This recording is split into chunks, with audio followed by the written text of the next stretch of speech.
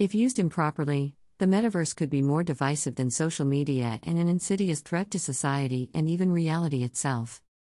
Social media manipulates our reality by filtering what we are allowed, or not allowed, to see.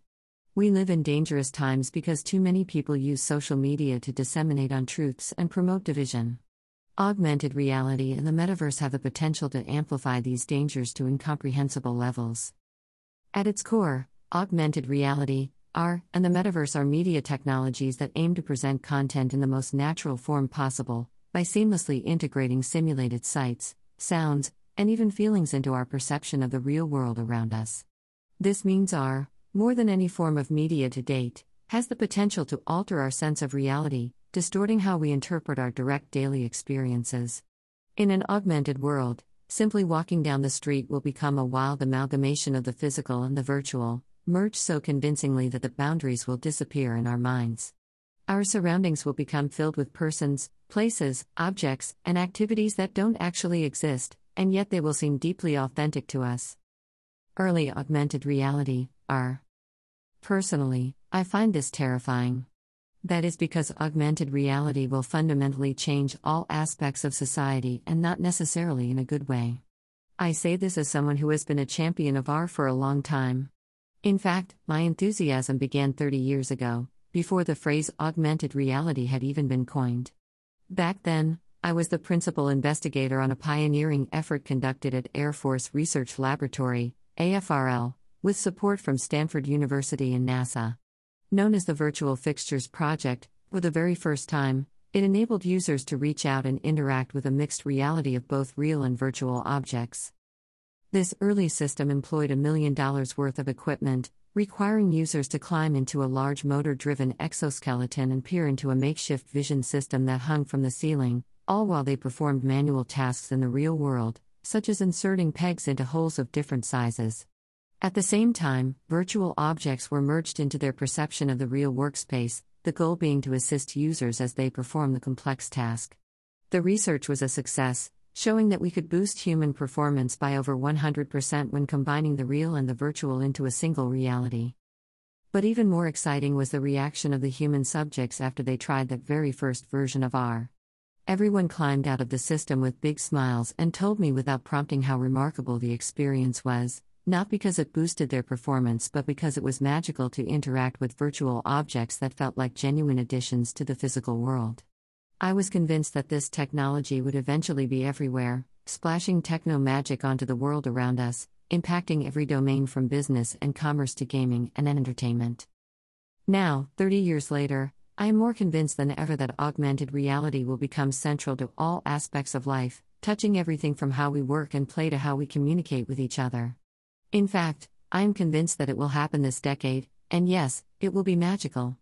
But at the same time, I am very concerned about the negative consequences, and it is not because I worry about bad actors hacking the technology or otherwise hijacking our good intentions. No, I'm concerned about the legitimate uses of AR by the powerful platform providers that will control the infrastructure. A dystopian walk in the neighborhood. Let's face it, we find ourselves in a society where countless layers of technology exist between each of us and our daily lives, moderating our access to news and information, mediating our relationships with friends and family, filtering our impressions of products and services, and even influencing our acceptance of basic facts. We now live mediated lives, all of us depending more and more on the corporations that provide and maintain the intervening layers. And when those layers are used to manipulate us, the industry does not view it as misuse but as marketing. And this is not just being used to peddle products but to disseminate untruths and promote social division. The fact is, we now live in dangerous times, and AR has the potential to amplify the dangers to levels we have never seen. Imagine walking down the street in your hometown, casually glancing at people you pass on the sidewalk. It is much like today, except floating over the heads of every person you see are big glowing bubbles of information. Maybe the intention is innocent, allowing people to share their hobbies and interests with everyone around them. Now imagine that third parties can inject their own content, possibly as a paid filter layer that only certain people can see. And they use that layer to tag individuals with bold flashing words like alcoholic or immigrant or atheist or racist, or even less charged words like Democrat or Republican. Those who are tagged may not even know that others can see them that way. The virtual overlays could easily be designed to amplify political division, ostracize certain groups, even drive hatred and mistrust. Will this really make the world a better place? Or will it take the polarized and confrontational culture that has emerged online and spray it across the real world?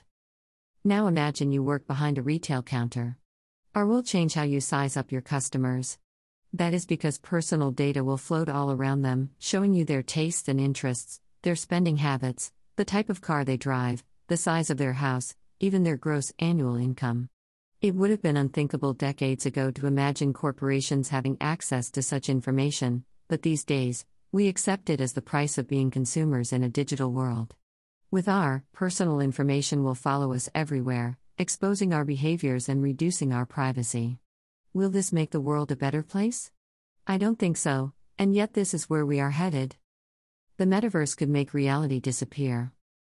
Over the last decade, the abuse of media technologies has made us all vulnerable to distortions and misinformation, from fake news and deepfakes to botnets and troll farms.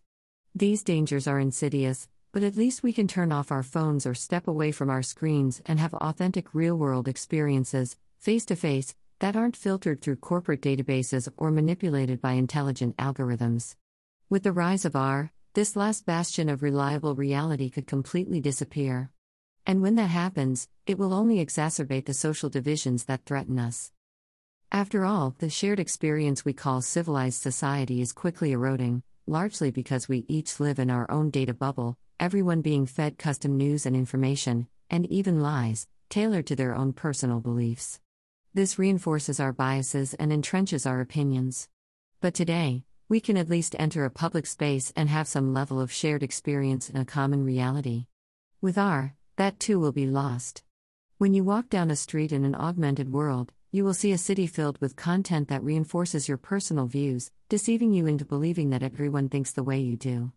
When I walk down that same street, I could see vastly different content, promoting inverse views that make me believe opposite things about the very same citizens of the very same town. Consider the tragedy of homelessness. There will be those who choose not to see this problem for political reasons. There are headsets generating virtual blinders, hiding soup kitchens and homeless shelters behind virtual walls, much like construction sites are hidden in today's world. There will be others who choose not to see fertility clinics or gun stores or whatever else the prevailing political forces encourage them to reality block.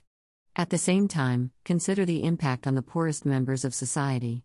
If a family cannot afford our hardware, they will live in a world where critical content is completely invisible to them. Talk about disenfranchisement. You can't ever leave the metaverse. And no, you won't just take off your glasses or pop out your contacts to avoid these problems. Why not? Because faster than any of us can imagine, we will become thoroughly dependent on the virtual layers of information projected all around us. It will feel no more optional than internet access feels optional today. You won't unplug your system because doing so will make important aspects of your surroundings inaccessible to you, putting you at a disadvantage socially, economically, and intellectually. The fact is, the technologies we adopt in the name of convenience rarely remain optional, not when they are integrated into our lives as broadly as AR will be. Don't get me wrong. AR has the power to enrich our lives in wonderful ways. I am confident that AR will enable surgeons to perform faster and better. Construction workers, engineers, scientists, everybody, young and old, will benefit. I'm also confident that AR will revolutionize entertainment and education, unleashing experiences that are not just engaging and informative but thrilling and inspiring. But AR also will make us even more dependent on the insidious layers of technology that mediate our lives and the power brokers that control those layers. This will leave us increasingly susceptible to manipulations and distortions by those who can afford to pull the strings. If we are not careful now, AR could easily be used to fracture society, pushing us from our own information bubbles into our own custom realities, further entrenching our views and cementing our divisions, even when we are standing face to face with others in what feels like the public sphere. Being an optimist, I still believe AR can be a force for good, making the world a magical place and expanding what it means to be human. But to protect against the potential dangers, we need to proceed carefully and thoughtfully, anticipating the problems that could corrupt what should be an uplifting technology. If we have learned anything from the unexpected evils of social media, It is that good intentions are not enough to prevent systems from being deployed with serious structural problems. And once those structural problems are in place, it is extremely difficult to undo the damage. This means the proponents of our need to get things right the first time. Big think.